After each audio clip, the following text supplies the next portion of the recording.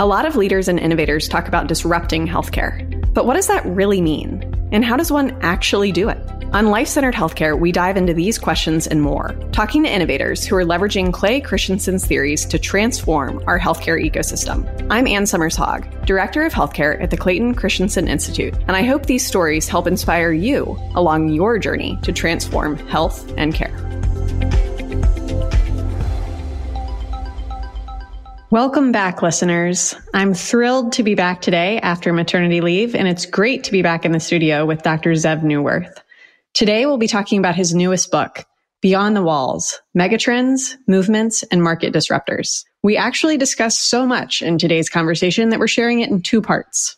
So across these two episodes, you'll hear us tackle a number of healthcare hot topics. We'll discuss drivers of health, the concept of contextual care, vertical integration and partnerships, as well as a few key theories.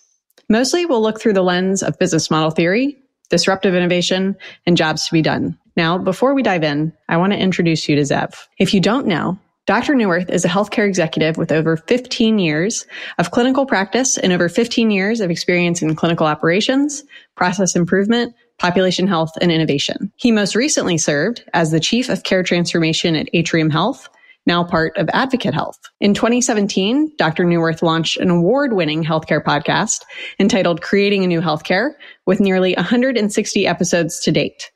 If you haven't listened, I highly suggest that you do after you've listened to this episode. In 2019, he published his first book, Reframing Healthcare, a roadmap for creating disruptive change, which achieved #1 status on Amazon in the category of hospital and health policy.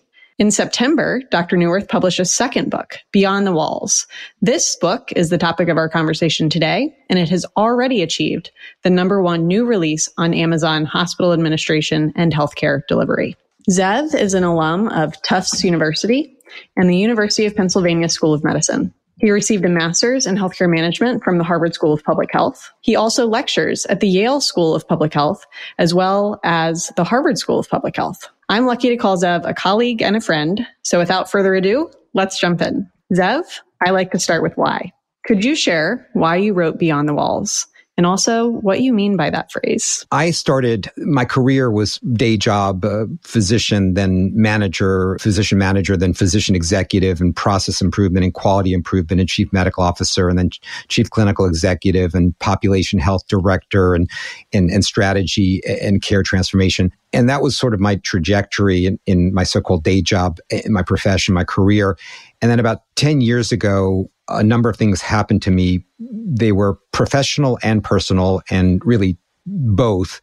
And I think, in Summers, as you know, one of which was that my own mother passed away from an elective procedure in a fantastic hospital with phenomenal physicians and teams.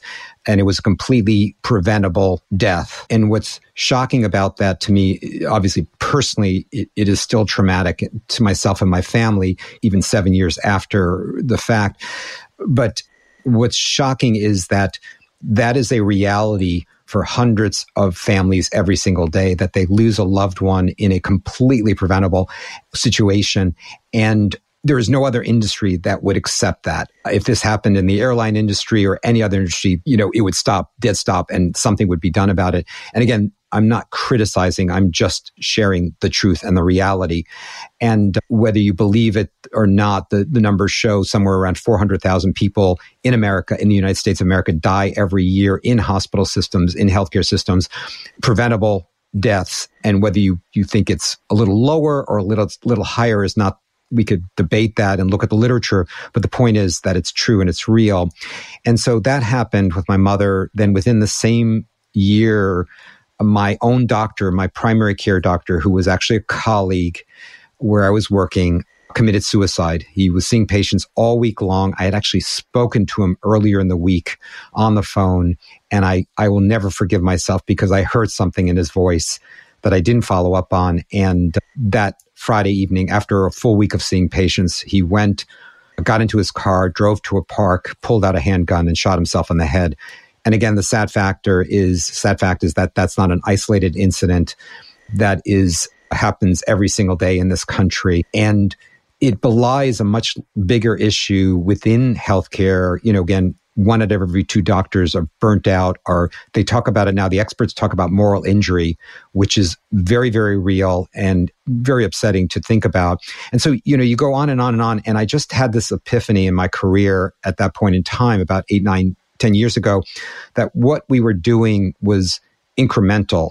And it wasn't going to solve the existential crisis. And I mean, we are in an existential crisis, whether you look at affordability, look at access, look at inequities of care, look at the racism, sexism, ableism, all these other isms that are embedded in the system. We needed to do something that was divergent and different. And so I did what I was really trying to figure out what I could do. And I began to, like you're doing now, I began to interview positive deviants, people who are really changing healthcare, who were doing something, building something, creating something, new initiatives, new programs, new companies that were really fighting these isms and combating them head on and supplanting them, replacing them with another ism, which was humanism. And it was through these interviews that I learned hopefulness in healthcare. And that's what I've been on, this journey of learned hopefulness for the past decade. In doing that, beginning to, we know this to be true, whatever you pay attention to, whatever you look at, and this is true in all aspects of our lives, professional or otherwise, what you look at and pay attention to, where your mind goes to, where your ears, where your heart goes to, that's where you go. That's the direction you move in. I was sharing with someone that I took a driving lesson with my son recently, who's a teenager, who's early on in his driving. And the instructor said, wherever you look, that's where the car is going to go. So if you're looking off to the side, the car will veer to the side. I remember I took skiing lessons a number of years ago when I was a younger person. And the first thing the instructor said, when you go and ski, wherever you're looking is where you're going to go. So if you're near a tree, do not look at the tree. Look at the space between the trees or around the trees, because that's where your body will automatically go.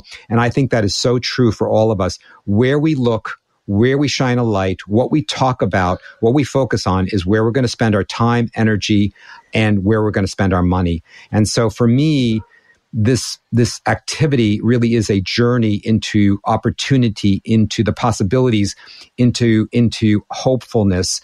And it is really about creating a new healthcare. And it's not based on, when you use the word hope, it's not based on an idea or a theory. This is based on reality. I'm an empiricist, and I look for what's happening, what's real. And there are always examples of people who are ahead of where we are, who've diverged, and we can learn from them and build on them. One of a professor from a business school I listened to recently said, the literature in healthcare will never catch up in terms of delivery. We will never have those kinds of studies we need to make 100% definitive decisions in healthcare delivery, whether that's policy or delivery. What we need to do is, I'm using his words, we need to look for exemplars. And that's what I've been doing. I've been looking for and finding exemplars. And that's what you've done. I love how you started with a story about 3 negative experiences that really showcase the crisis that is healthcare in the United States. But that spurred you to write a book about what is good in healthcare. You didn't write about what the problem was. You wrote about what was right in healthcare. And that was a different lens that the industry really needs, which I think really makes this book stand apart.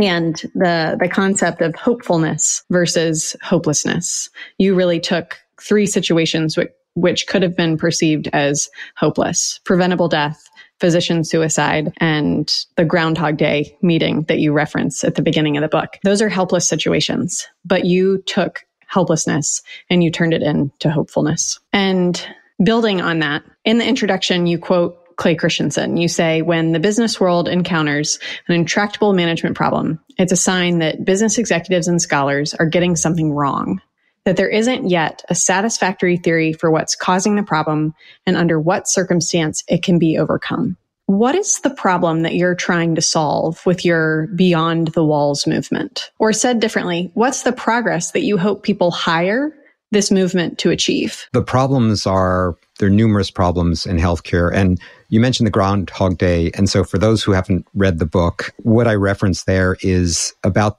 the time where I started to have these, what I called my matrix moments, reference to the movie The Matrix, where I realized that the reality we were living in it was in some ways quite opaque. In fact, I think very few people would argue with me that the healthcare system is not only beyond complex, and I mean beyond complex on so many levels, for those who are who are consumers of it, for sure, but also even those within the healthcare system. It is just overly complex and overly opaque.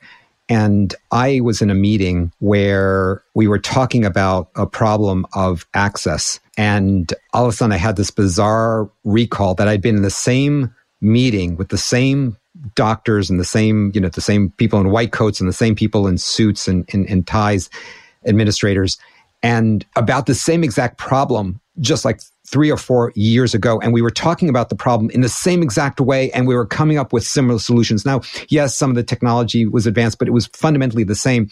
And then I was thinking about that. It was like a little bit of a flashback and a little bit unnerving. And then all of a sudden, I remembered a meeting at a different healthcare system that I'd been employed in 10 years before that, having the same conversation, basically in the same conceptual framework. And I realized then that we really needed to really reframe. And I say reframe because it goes beyond reimagining.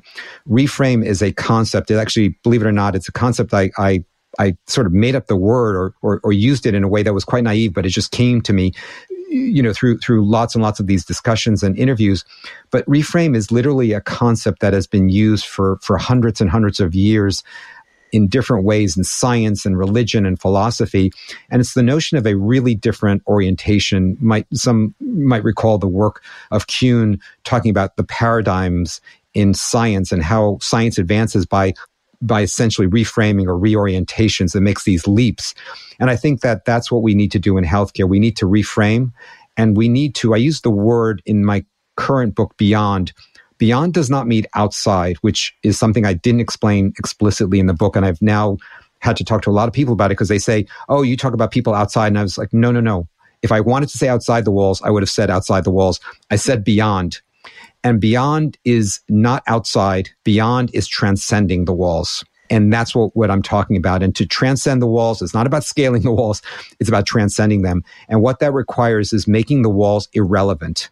And that requires a different orientation. And I think that's what Clayton and many, many other visionary leaders have talked about. If we keep on doing, the definition of insanity, which others have talked about for eons.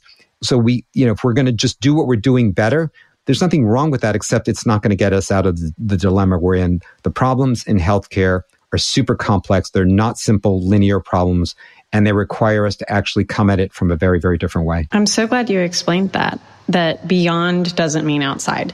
It actually means making the walls irrelevant. And you had a quote in the book that I'm probably not going to get exactly right, but it was something along the lines of staying within the walls is a sign of vulnerability, not strength. And that flipped the paradigm on its head to me. Yeah. So the beyond, the walls, the metaphor I use, and I touch upon it lightly, but I've been talking about it more, is very much a talk. Think about like the walls. If you want to go back to the medieval times, to the Dark Ages. In medieval times, we had walled cities, right? And right. Edinburgh, Florence, Paris, London, on and on and on. And these walls at the time, they were really, really important and really relevant, and they were there for protection. But as we, in the late 1400s and as we got into the 1500s and we shifted into the Age of Enlightenment, into the Renaissance, the walls actually went from being an asset to being a liability and a vulnerability. Because if we had stayed within those walls, you could not have the commerce, the communication, the advancement of culture, the conceptual breakthroughs. And so in order, one of the most critical things was you didn't have to break the walls down or take them down. They became, right? Now we go and visit these places and it's cute, right? It's a tourist thing. And that's essentially what happened, is the walls became less and less relevant. They became more of a vulnerability, more of a liability. I think very much that we are in that transition zone now in American healthcare, and probably healthcare across the globe, is we have been, in my career over the last 40 or 50 years, we have been in the dark ages of healthcare delivery. I know there have been tremendous advances in science and medical technology. They're amazing, but we also know that that is never the answer. Those are enablers. We are in a moment where we can transcend the walls. We have the opportunity in our lifetime, in fact, in our career time, I think, to advance into a renaissance of healthcare delivery. But we have to understand the moment we're in, and we have to understand what it is we have to do.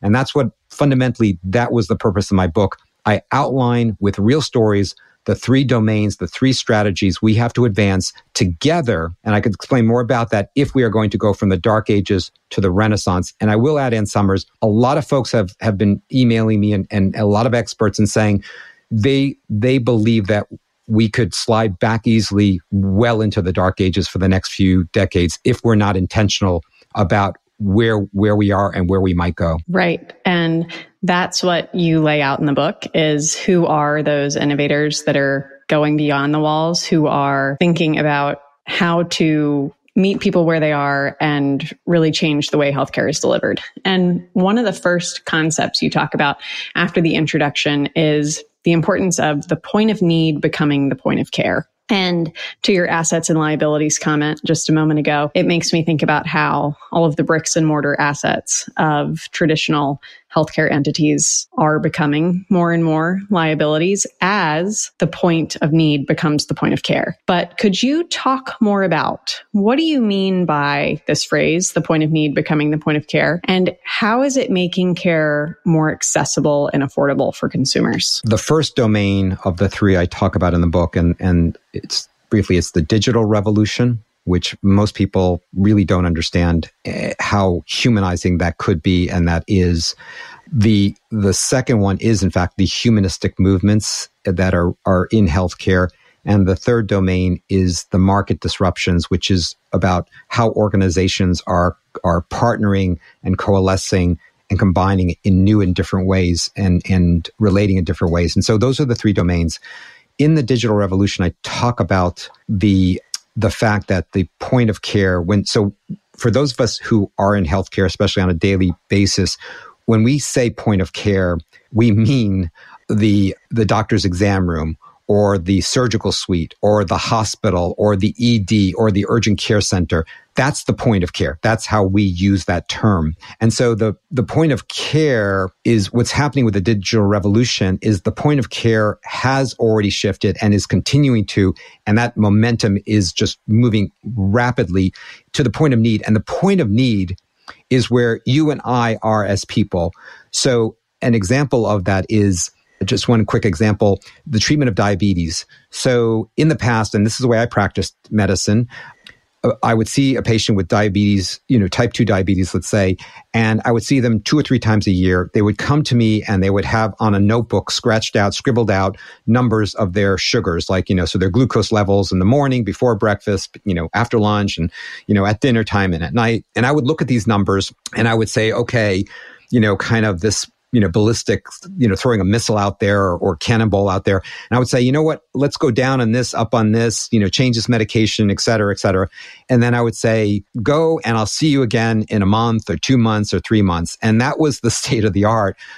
That wasn't just me. That was the state of the art. It still is the state of the art. Then came along companies like Livongo and Virta and Omada, which was really probably the first I interviewed, and so many others now in that genre, of saying, no. When I take my sugar, okay, given we have this technology, and at this point in time, it's literally off the shelf, we can actually respond to your sugar level now, especially if it's too high or it's too low. We could literally in seconds have you connected to an expert who can help guide you. And even there's certain automation that's already been built in.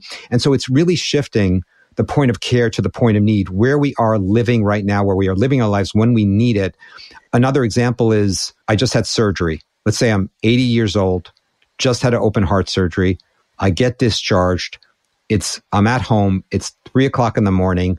I get up to go to the bathroom and I have this sudden pain throughout my chest. Now, typically in the present moment, what would I do? I would probably just hope it goes away, wait till the morning when I can call my doctor, when they get in, the offices open up, or do I go to an emergency room, or, what do I do? Or do I call a service and then hope and wait for, someone to answer back? The technology now is available where literally through technology, you can get an immediate response literally at 3:00 in the morning, escalated to a professional to relieve your anxiety, because that's what you're really scared, right? You're scared out of your mind. Am I dying? Am I having a heart attack? What's going on? Did I just destroy the stitches in my chest? And so there are multiple examples of this, including the hospital at home example, which I have a whole chapter on, where literally hospital level care. And we know at this point in time, somewhere between 40 to 60% of all current hospitalizations could be done in the home.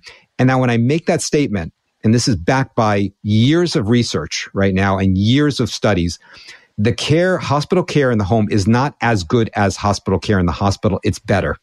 It's lower cost. It's more convenient. There is reduced mortality, reduced morbidity, reduced falls.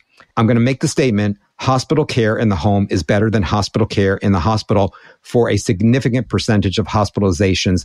That's the science. That's the evidence. And again, that's the point of care now being shifted to the point of need. I love that example. And it's actually a great segue into the next topic that I wanted to talk about, which is the new business models that you talk about in the first part of the book.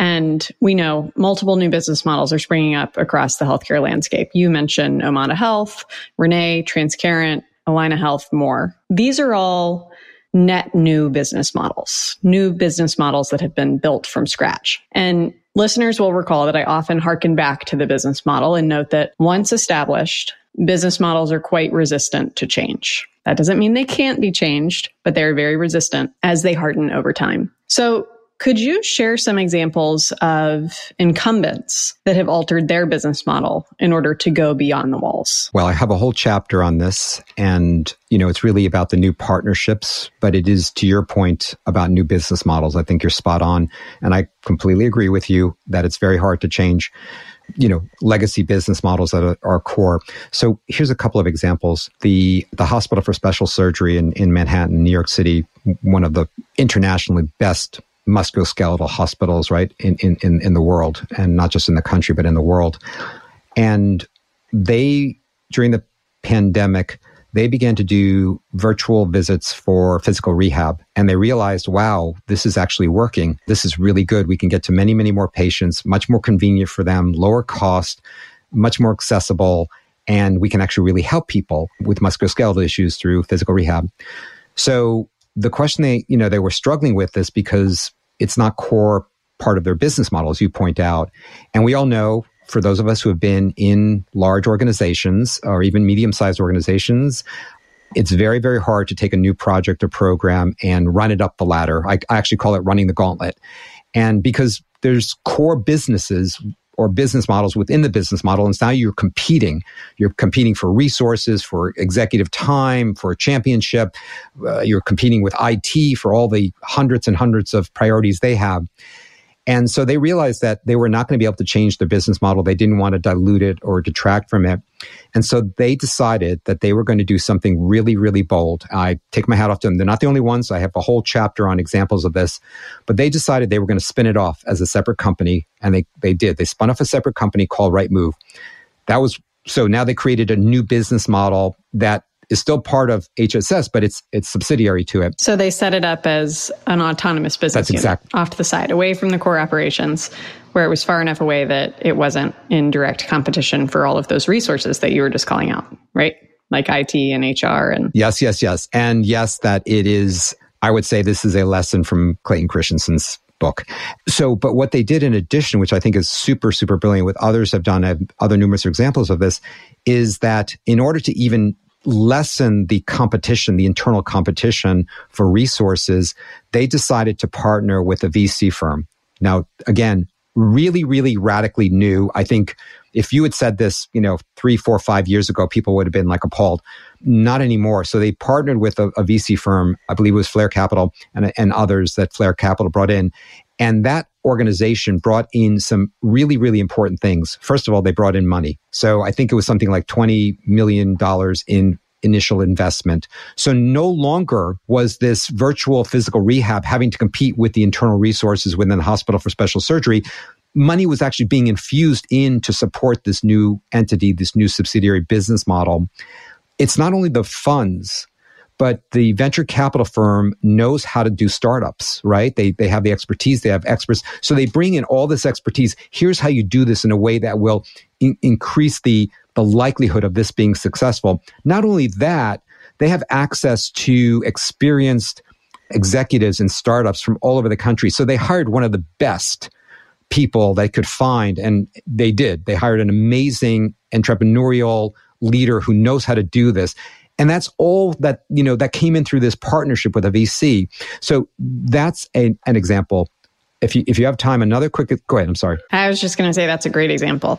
And I would point folks to the chapter to read more. I just want to harken back that what they did that as an incumbent business allowed them to succeed was they didn't keep this potentially disruptive business model of lower cost, more accessible virtual rehab. They didn't try to integrate into their core business because the resources, processes, and priorities would have been in direct conflict with their existing core business model. So they separated it out as an autonomous business unit. And that, as you point to, allowed them to succeed along with additional support from outside VC funding. And I want to talk more about those models a little later, but one additional question before we break for part 2. I loved your discussion of drivers of health, also known as social determinants of health, versus contextual care, and your story about the man in the Bronx when you were a young physician and what this patient said back to you when you suggested that he implement some healthier lifestyle choices. Could you help our listeners understand what you mean by this concept of contextual care and why it's critical to embed into care model design? So I have a whole chapter on contextual care in the book, and I think it's one of the most important, if not, for me, that middle section. It's in the humanism section, along with whole person care and some other topics. So people use the word contextual, and it has sort of an everyday meaning, but that's not what I mean by it. So there is a science of contextual care, and we owe it actually to a physician and a PhD researcher who, for the past 2 decades, literally 2 decades, have studied over 6,000 provider-patient encounters and created a new science, a new approach to medicine, which they coined the term contextual care. And now their work is being adopted by state-of-the-art, high-tech, AI-enabled companies, in particular one called Laguna Health, and I go into depth about this. The notion of contextual care, so whereas, and here's maybe the easiest way into it, and by the way, in the book I list out there are 12 contextual factors, and I go through those factors. The way to think about it, and the way I've reformulated it is, in my mind, is that the social determinants of health are like macroeconomics. They are macro factors. Changing education, changing employment, changing housing, changing the infrastructure of communities, changing transportation. These are macro factors that take time. And so it's, food security. These are critically important, but they are macro, and we have to ask about them. And we are just at the beginning of that, right? In our healthcare system. But at the same time, there is another thing, which is the micro to the macro. And just like you need microeconomics and macroeconomics, you need micro. And the micro factors are contextual. These are factors that change day to day, hour to hour.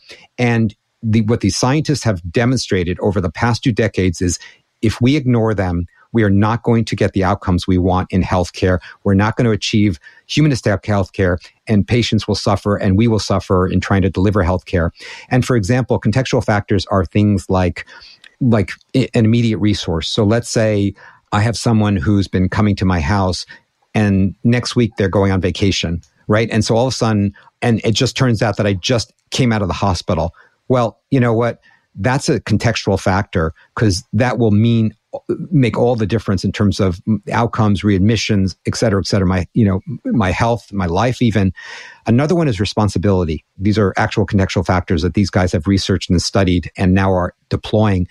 So there's a story they share, just to give an example of responsibility.